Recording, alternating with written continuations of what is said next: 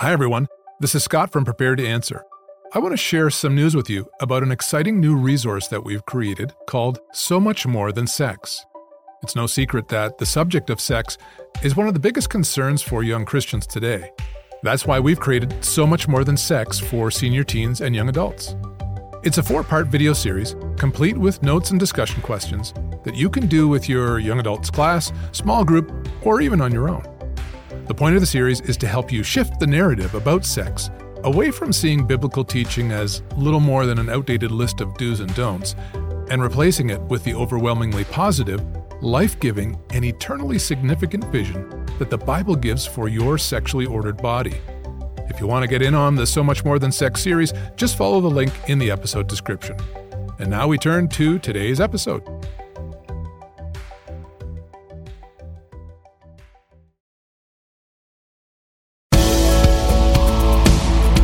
The following is a presentation of Prepared to Answer, a ministry devoted to seeing a new generation of Christians experience life transformation through a renewed mind by teaching them to think like Jesus.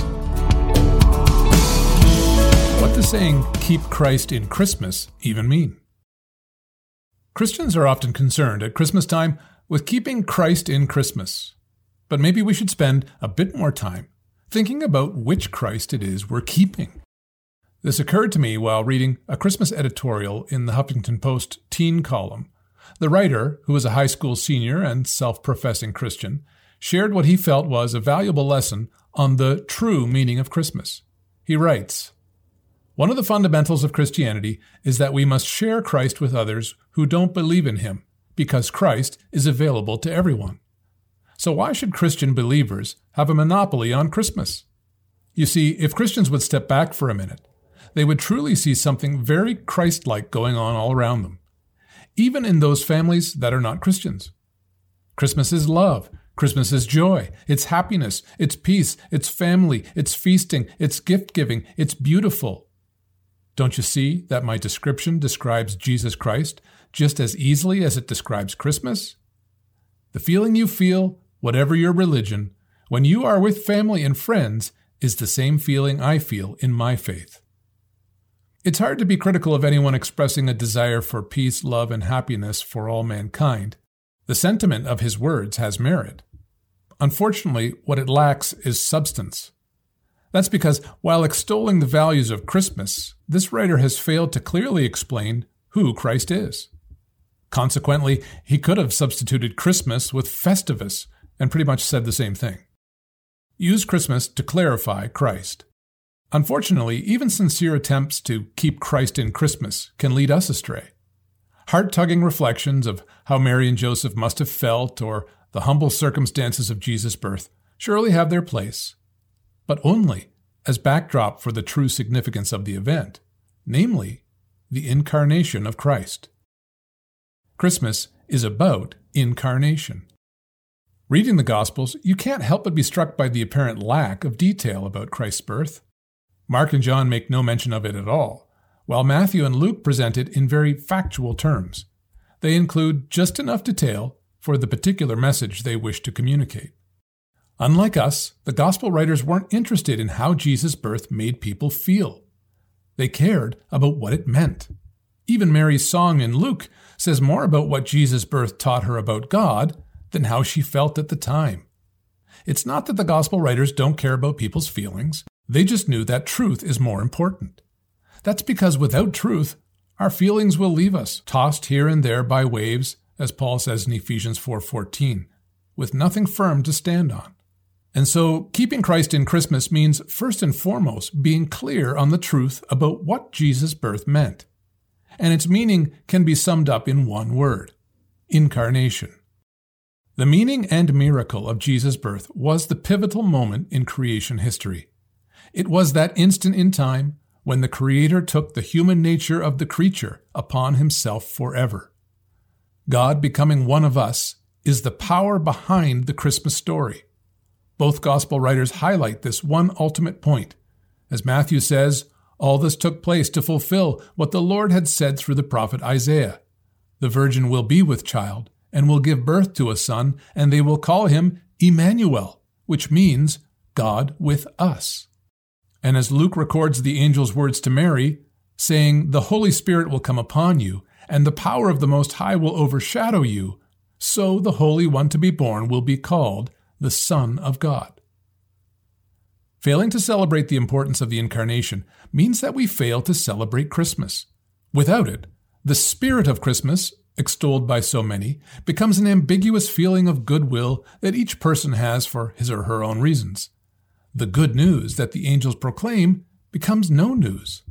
The great mystery made known at Christmas, however, is that God became man. Our Father Creator, whom our sin has separated us from, has come to us and made himself known. That's the meaning of Christmas. That and that alone is what offers hope to all people by making peace and life with God available to everyone. J.I. Packer offers this summary. He says, "The really staggering Christian claim is that Jesus of Nazareth was God made man, that the second person of the Godhead became the second man, determining human destiny, the second representative head of the race. As God and man, Jesus became the second Adam. This makes him our representative head and the only one who can solve our estrangement from God. This, of course, directs us to the cross, another feature of the Christmas story that cannot be left out. Christmas points to the cross. The humility of Christmas is not to be found in the features of Christ's lowly manger birth. If we really understood the Incarnation, we'd know that even the splendor of Solomon's palace would have been inappropriate for the coming king. Rather, Paul points to the true humility of God displayed at Christmas. In Philippians 2:6-8, he says, "Who, being in very nature God, did not consider equality with God something to be used to his own advantage. Rather, he made himself nothing, by taking the very nature of a servant, being made in human likeness, and being found in appearance as a man. He humbled himself by becoming obedient to death, even death on a cross." Teach Christ at Christmas. For Christian families celebrating Christmas, rescuing our minds and the minds of our children means so much more than just keeping Christ in Christmas. It also means seeing Christmas as an opportunity to clearly focus our hearts, minds, and worship on the truth of the Incarnation. To do this, I would make some practical suggestions. Number 1, take time as families to open the Bible at Christmas. Parents should see Christmas morning as a teachable moment whereby presents, feasting, and festivities can be placed into their appropriate context. In other words, as responses of celebration for what is truly good news. Number 2, read the Christmas narrative from Luke's Gospel, laying appropriate emphasis not on the circumstances of the human characters, but on the meaning of the event. In other words, that moment where God became a man. Number 3, include in your Christmas teaching a reading of John's account in John 1, verse 1-18. If ever a passage was written that spells out the true meaning of Christmas, this is it. May God truly bless you as you worship God in spirit and in truth by celebrating the fact and implications of His incarnation at Christmas.